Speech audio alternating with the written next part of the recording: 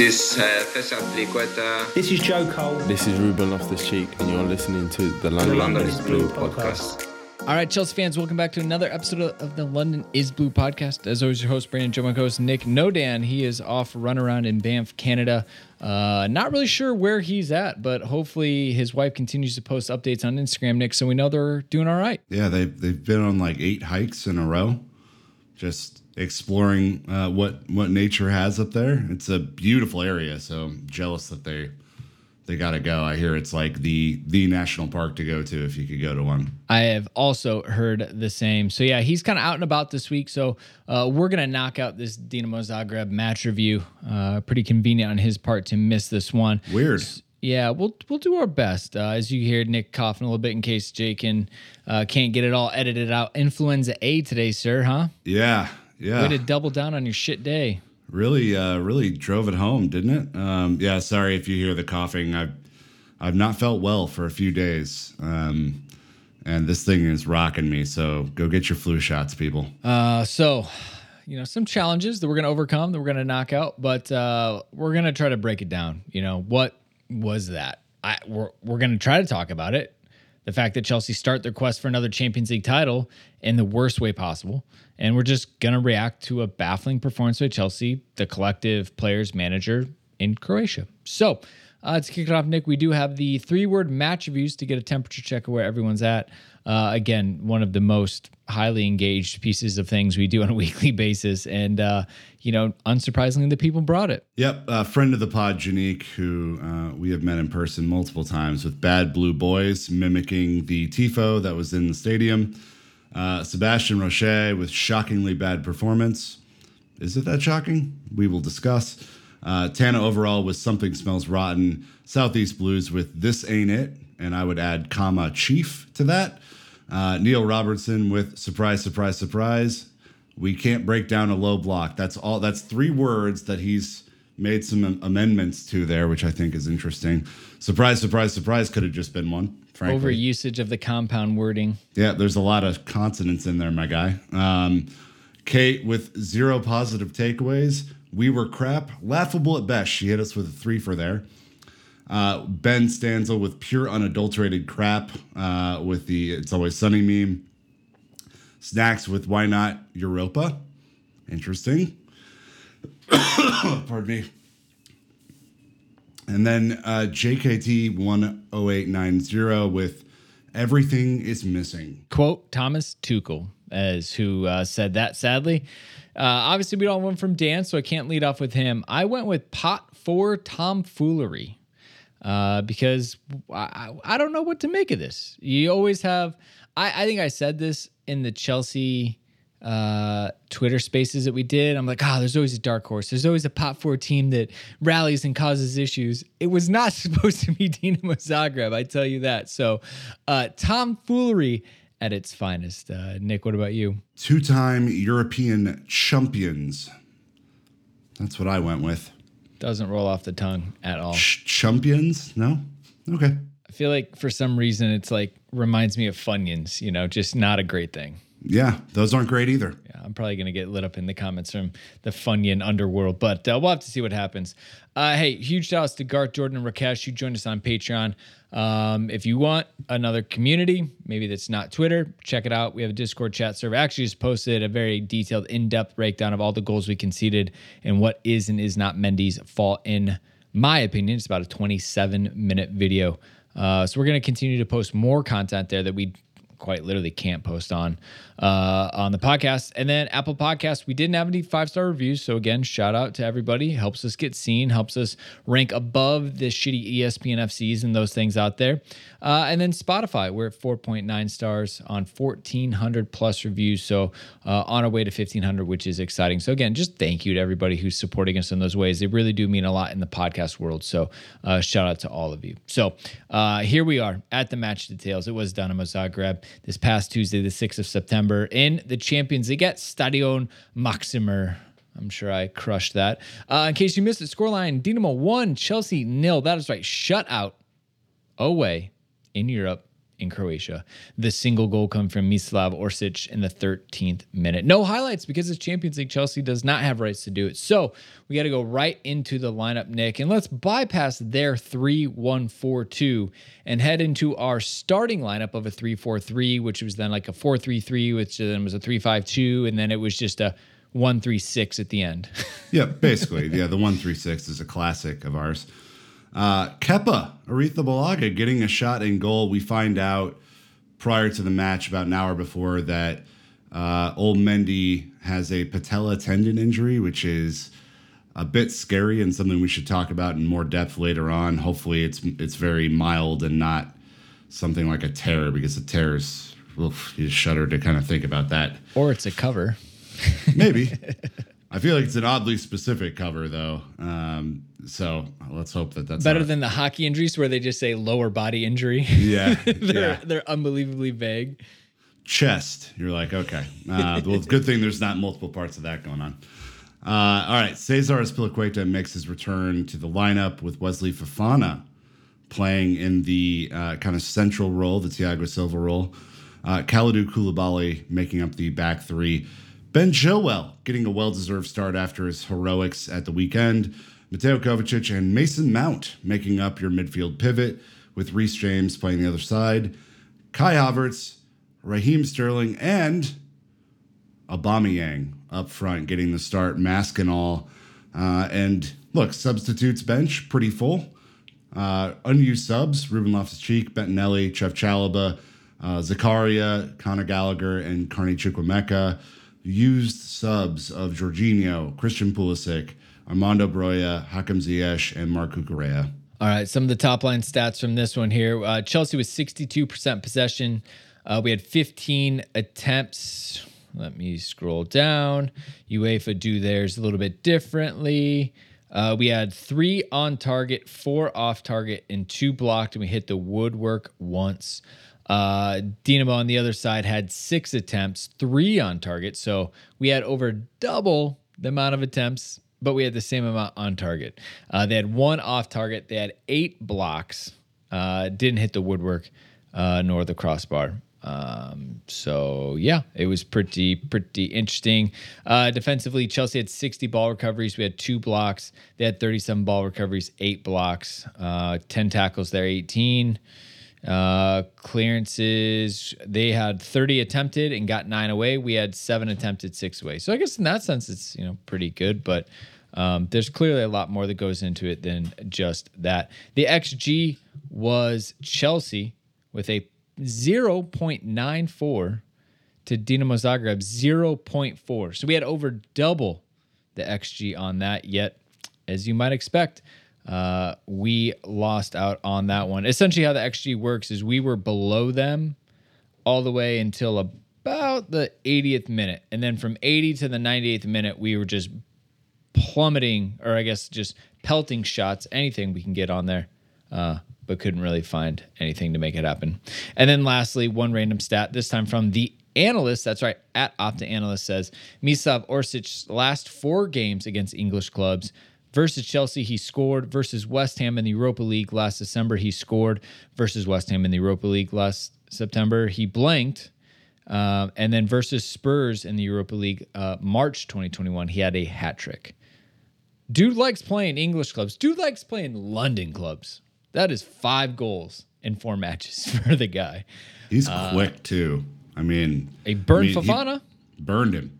I was shocked by that. I was like, clearly 33 is going to get there, right? Nope. The problem with that, Nick, is the technique. There's no high steps. Oh, you're right. That's what Rudiger does. He didn't deploy the flaps. He was too straight line with it. Yeah. Damn it. Yeah. Really good point. We'll have to play some Rudiger footage for him just so you can kind of understand how that works. But anyways, we're going to take a break because this is going to be a tight one. And we're just going to jump right into the Bad Vibes FC on tour and kind of break down the players and the scores Adam Newson have. So thanks to sponsors for supporting the show financially. And we'll be right back. If you're bored of the US Netflix, why not just take it for a spin in the UK? Using NordVPN and a click of a button, you can do just that. No need to travel to Japan for your favorite anime when NordVPN brings it right to you with over 5,000 plus server options. No show is out of your reach. Using my link, nordvpn.com/LondonIsBlue, you can receive a huge discount on a 2-year plan plus 1 free month.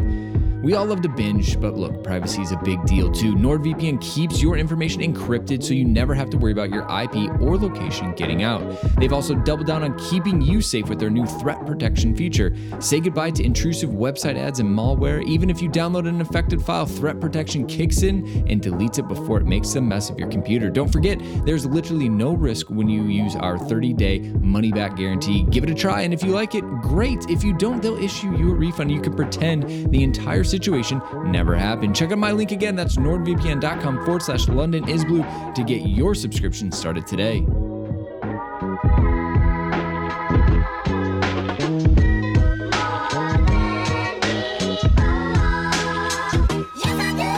All right. Well, Chelsea cannot muster an attack. And because of that, we lose versus Dinamo. Chelsea's collective failing. Everyone is to blame for the result. And friend of the pod, Adam Newson, had some player ratings that we can kind of play off of. I've got Who Scored's ratings as well. All bit shit. Even though some players kind of could pad their stats, ironically, and boost up their scores a little bit. But we didn't have an 8. Man of the match is Perich, actually, their left center back. Our highest was a 7.7, which is Wesley Fofana. Our lowest score being a 6.0, which was Sterling and Aubameyang. That's why we don't listen to Who Score anymore. So, obviously Kepa was the new man in, probably the biggest change of the squad. I think Pierre-Emerick Aubameyang making his start was a big play in there. The fact that Mason Mount played as an 8, it was kind of a big deal. Played as a 6. He was in the pivot. Yeah, okay. I'm kind of assuming, we play 2. It's more of a box-to-box versus if it's a 4-2. Anyway, it doesn't matter. He played in the middle, not in the attack. So any of those that you want to start with that obviously were the outliers compared to our normalcy? Well, I think we had a spirited discussion on the old goalkeeper situation. So why not start with Kepa? That one-on-one was always going to be tough, especially... you can't really sit back on your line and you can't really come out too far, right? You're kind of caught in no man's land in those situations. So, do I think he might have made himself a bit bigger than he did? Probably. But, it's hard to really place the blame on his shoulders holistically for that goal. I think there was a huge failing much higher up the field for that.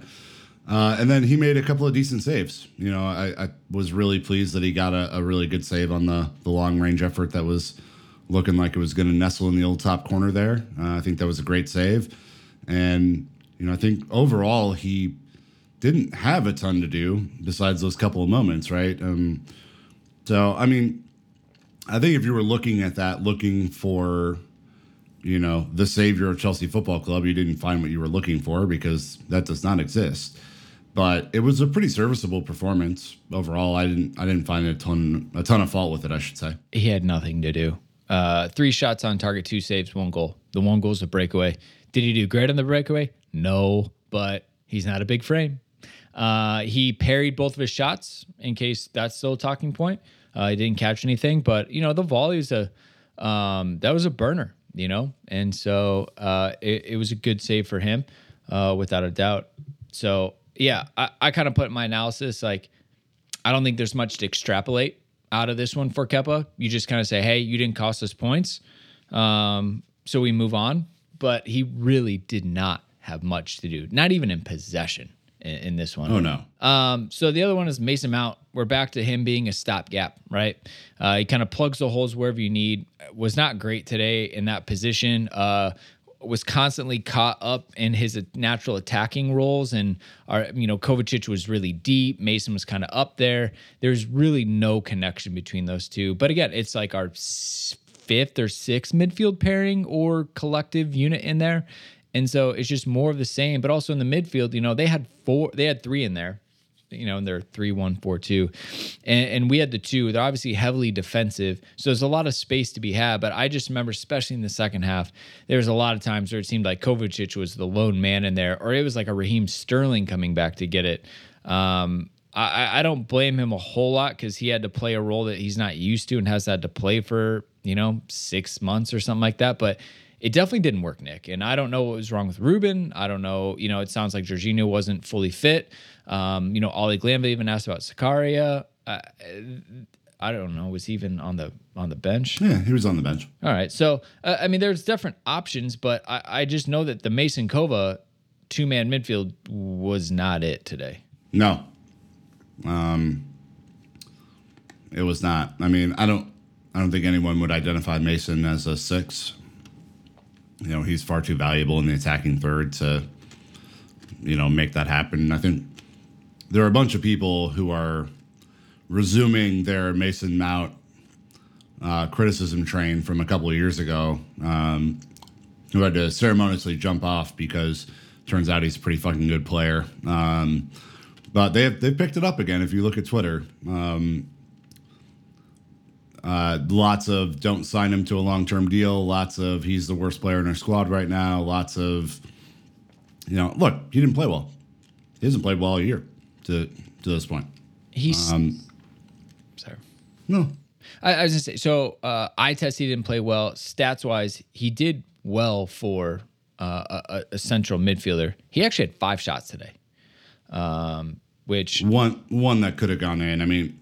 Only one on target, right? Yeah. 1 off target and 3 blocked. So, he had our best shot of the game, I would say. I think because so. Aubameyang didn't shoot, which we're going to touch on him next. But Mason, to kind of grab that cross off the half volley and smack it in, was really well. The other one being that he had, let me see here. He had 5 tackles, so he's obviously involved defensively.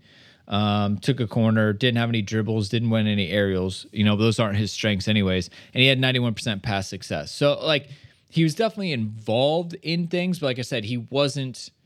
He's too forward thinking to kind of be in a holding role and to recycle the passes and stuff. He was always looking for gaps and things like that. And I think I posted, that screen grab where essentially it was Kovacic with Aspi and Reese or whoever is over there, and it was a 30-yard gap in the middle. Literally, the referee probably couldn't throw a ball and hit anybody because no one was in the center. No, I mean, look, the guy is the face of our club right now, whether people like it or not. I mean, he is Chelsea.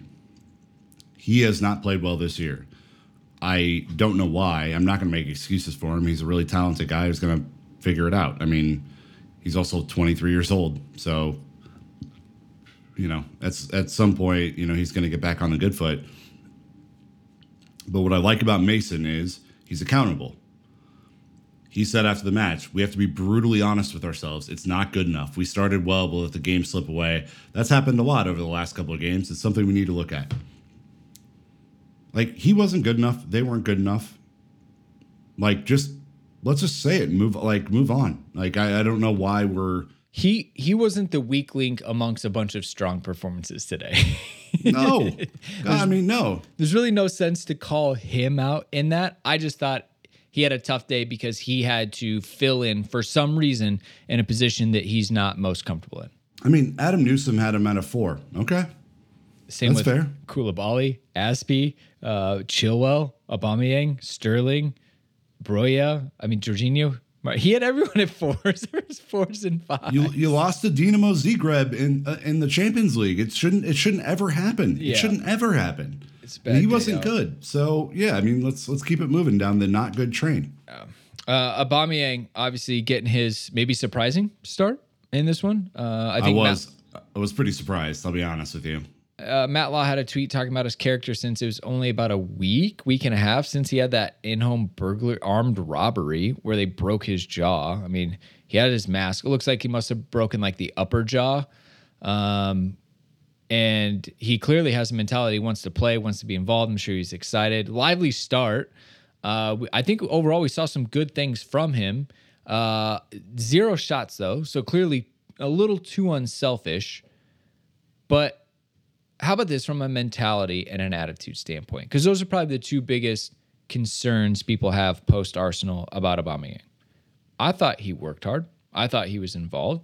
He seemed willing to move for the team. Was the chemistry and maybe the understanding of everything there? No. But at least in this extremely small sample size, Nick, I felt like what we saw was at least positive in terms of mentality and kind of commitment to the cause. Yeah, I mean, he played okay.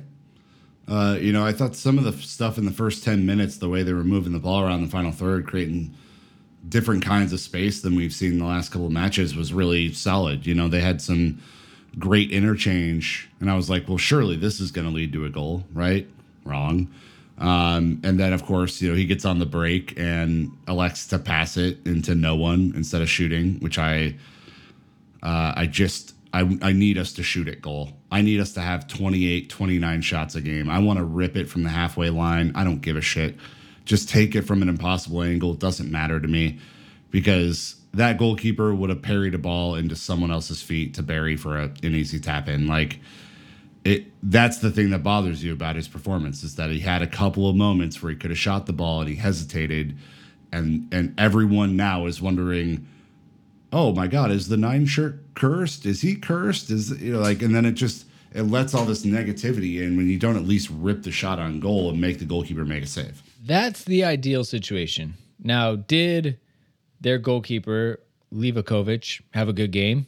Yeah. Sure. But did we really make him work for it? No, not really. No. Which is a bit frustrating, I think, all the way around. I think positive enough. He got his roughly 60 minutes, 55 minutes, and then Broja came on. What I thought was great about Broja, and I tweeted this, Nick, is that no one batted an eye that Broja came on away in the Champions League down a goal. At least I didn't. Nothing that I saw. He seems like, yeah, of course you bring Broja on. Like, let's go. Which I think is awesome for him, that he can know that he's at this level and we need him to do something. He had to fight. It wasn't easy. I mean, they were defending with 11, but he got in and got after a little bit. Yeah, I mean, I expected him to start today. I think after his last couple of performances, he was decently bright against Southampton. I think played a big role in Kai having space for the winner at the weekend. And, he's a big physical dude. Like, if the ball falls to him, anything can happen, right? He's kind of a bully in the box. And we haven't had that for a number of years now, like probably since Diego Costa was here, like a real physical presence. I wouldn't consider Tammy that, that kind of presence. Maybe Giroud, but he did it a little bit differently. He had a little bit more finesse. He wasn't like Costa was, which is just raging bull. I think that's more of what Broja can bring. And yeah, like one misplaced back header and that dude's in for a goal. And that's what you want from a striker, is just to be in a position to potentially score. And I we didn't get a whole lot from him or anyone else tonight, so that's why he probably isn't worth a whole lot of mention here. But I mean, the longer that our attack continues to struggle, the more you need to try different combinations to figure out what will work. And I think that at the weekend against Fulham is the perfect time for our boy Armando to get out there and try and earn himself a place, because what we saw today is just not going to cut it. Definitely not an isolated incident. I think this was probably Raheem's worst performance in a Chelsea shirt, but pretty bad. Like, he's also looked really good up until this point. So it's like he wasn't going to play perfect all season, or like to that level. So he dropped his, to me, he kind of had that sense of, I'm trying to do too much because I feel this responsibility. One too many touches, one too many, turns or just whatever it was. Usually we see him a little bit better in space, but that there was none of that to be had, which made it tricky. So I don't know. Look, Reece looked good. Fofana, him and Kalidou Koulibaly clearly need minutes on the training pitch together. I'm worried about Koulibaly, man. They look weird. I mean, surely he's not not scratched after a silly red card against Leeds. Like, surely all that Tottenham love isn't gone. No, but he just doesn't look like he knows where he's supposed to be yet, right? Which I guess is fair. He's only had a little bit of training camp and a few matches, but him and Fofana went for the same ball today, and that's what caused the goal. Like, they didn't have the switch off. We got beat by a header over the top and a dude who was fast.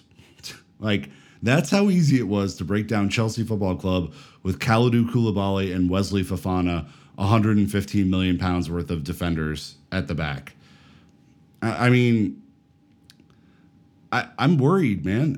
They just don't look like they, and even him and Silva don't look like they know what the other's supposed to be doing. He doesn't maintain the left side discipline that I thought he would in this back three. And I found it interesting, and I don't know if you picked this up, but when they moved to the 4, he was on the right, which, the right of the 2, which I thought was like, oh, maybe this is like, maybe we got to get him on the right. Maybe he's going to maintain discipline a little bit more. I don't know, but it was, it was a challenge for him today. He did not really play that well. And again, we didn't really give up that much, but in those critical moments that we're used to Antonio Rudiger stepping up and making a game-saving tackle or header out or just maintaining discipline against a Mo Salah or someone really dangerous. Like, can you imagine playing Erling Haaland today?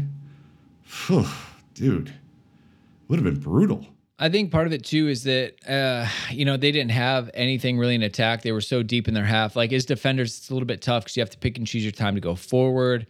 It's not a typical shape. Like with Tottenham, we were tight defensively. Our midfields were tucked in. Like, our shape was all over the place today. So I know that there is a little bit of awkwardness with that. The goal we conceded that should never have happened. I believe they both speak French. Like, correct me if I'm wrong, listeners, but so there's either two ways you play it. One, whoever's closest to the ball attacks it, Fofana, and then Kalidou drops in to provide cover. Or B, Fofana, they say, no, you're the center back. You're always last man back. You're like a sweeper, and then Kalidou steps and Fofana drops, but none of that, and to me, that's like training ground stuff where you set up, where you say, hey, this is how we want to play these situations.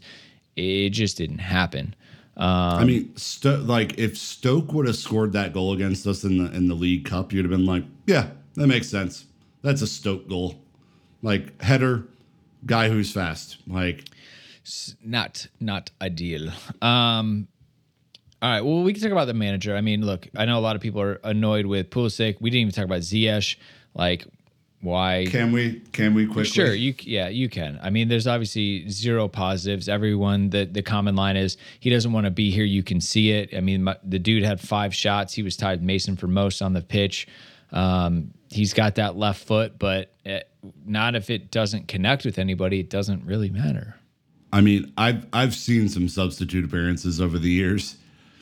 This is an all-time pantheon of terrible. Like, really, really poor. Like, he came on at half. He had full half, right? He subbed for Aspi, started on the right. Then they moved him to the left. He takes a free kick, hit it right into the wall. It comes right back to him, hits it right into the wall again. Then we get another free kick. Reece James is looking at him like, no, this is me now. He's like, no, got this. Hits it right into the fucking wall again. Can't cross a ball, can't shoot a ball. My goodness, it was horrible. And again, it's not just him. It was everybody on the night, so it's probably unfair to nitpick, but that is one of the all-time worst substitute appearances I've ever seen. He's getting a lot of it. I tell you that much on social.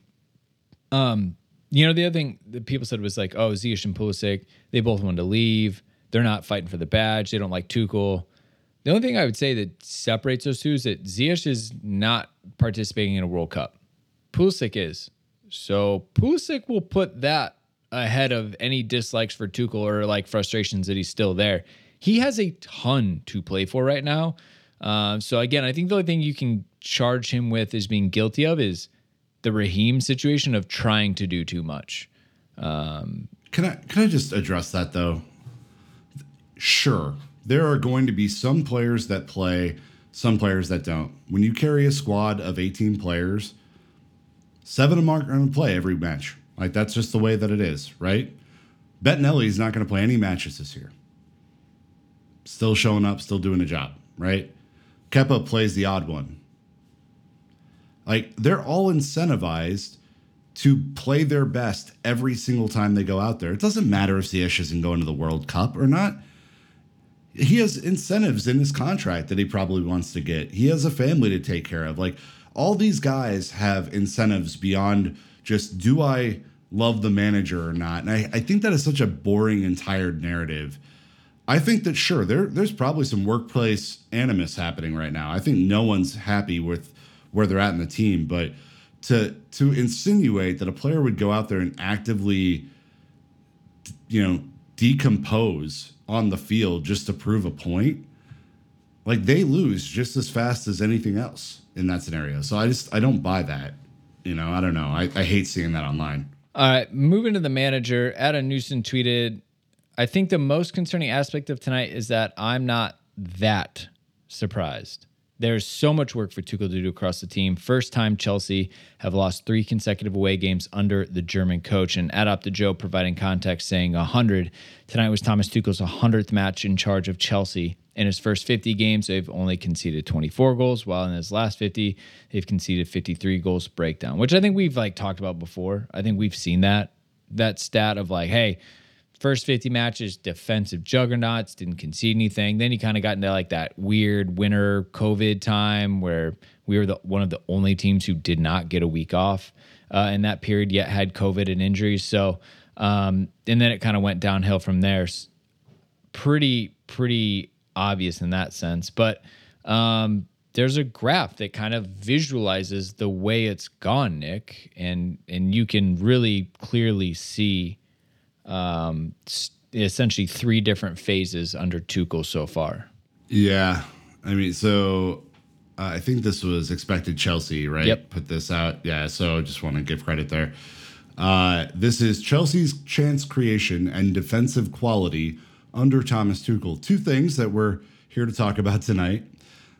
For the better part of, the first period, which he has kind of leading, I think the maybe the Champions League is a high point there.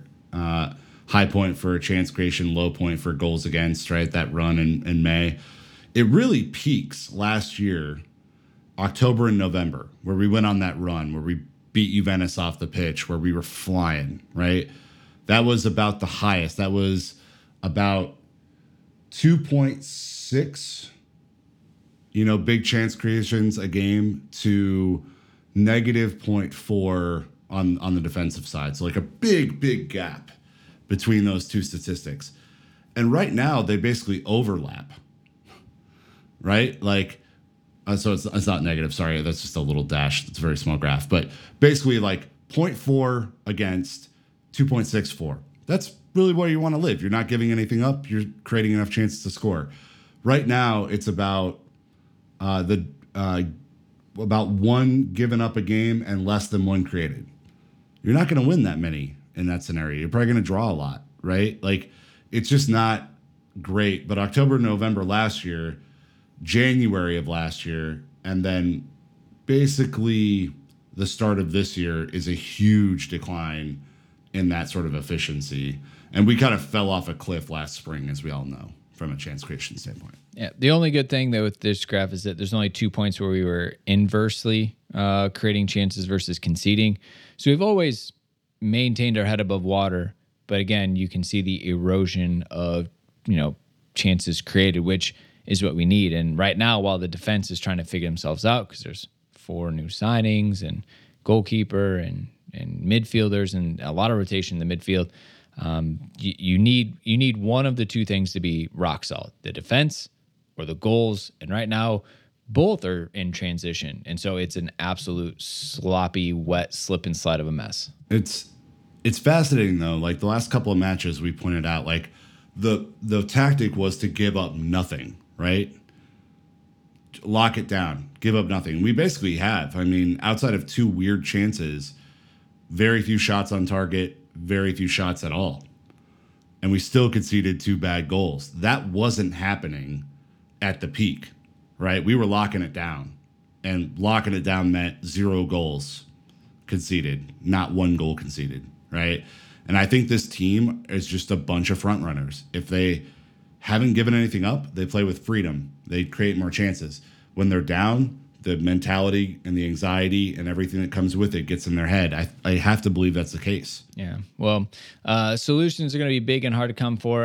I know that they're looking at directors of football and kind of obviously a new head of scouting, but those are going to take a while to really kind of bed in and understand the system and kind of being able to implement their plan. So we're going to have to see how this shakes out, but the window's closed. So who we have is who we have. There are rumors that Tuchel, not really Tuchel, I guess, maybe even Todd Bowley are looking at January signings and another January budget. So we'll have to see because, quite honestly, there are rumblings about and disgruntledness of Tuchel at the same time. He's got to perform. He's got to get results because Bowley splashed the cash and we have to see it. So, time is going to fix that. Tuchel needs to find something now, which he addressed in his post-match. So some of the other results are, I guess, the group, we're in Group E. We're at the bottom because we lost and Milan and Salzburg drew 1-1. So Dinamo at top, Milan, Salzburg, Chelsea, way too early. A lot of match days left. But I watched them in Milan-Salzburg match. They were much more organized than we were. I will just say that. Even Austrian Salzburg, they lack some quality, but they have the cohesiveness that we long for right now. And then Nick, kind of some interesting results throughout the day today. I don't think really any other big shocks except us and RB Leipzig, and then obviously the big headliner of PSG Juventus. Yeah, I mean, Dortmund cruised Copenhagen, Benfica cruised Maccabi Haifa, City cruised Sevilla, Real Madrid beat Celtic, Shakhtar Donetsk, the Ukrainian team who I think is playing in Poland or something of that sort. 4-1 over Leipzig, which is a huge story. That's Timo's Leipzig to you. Yeah, that is Timo's Leipzig to me. But man, massive congratulations to Donetsk. I know that's has to be a huge boon for them. And then PSG beating Juventus. I mean, this is the Champions League now. These are the best teams in the world. This is the best competition in the world. Chelsea are in real trouble if we show up to another group stage match like we did today. I mean, the math would just tell you that, right, Brandon? I mean, this is a team that can now probably only lose one more match and to make it through. If you lose to what is supposed to be the weakest team in your group, I don't feel great going to Milan. I don't feel great going to Salzburg. I don't feel great playing them at home right now either. Yeah, which is what we're gonna have to do. But can I make a closing note? Yeah, because I said I would. Yeah. On the old Twitterverse, and I know this went longer than we anticipated. I don't enjoy watching this team play football.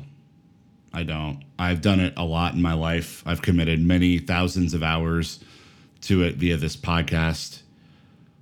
Watching this team play football is really hard to do. I don't enjoy it, and I haven't enjoyed it for some time. And not just because, we didn't win anything of substance last year, not just because, we're down the table a little bit or not, a real contender for the Champions League. The players don't look like they're having fun.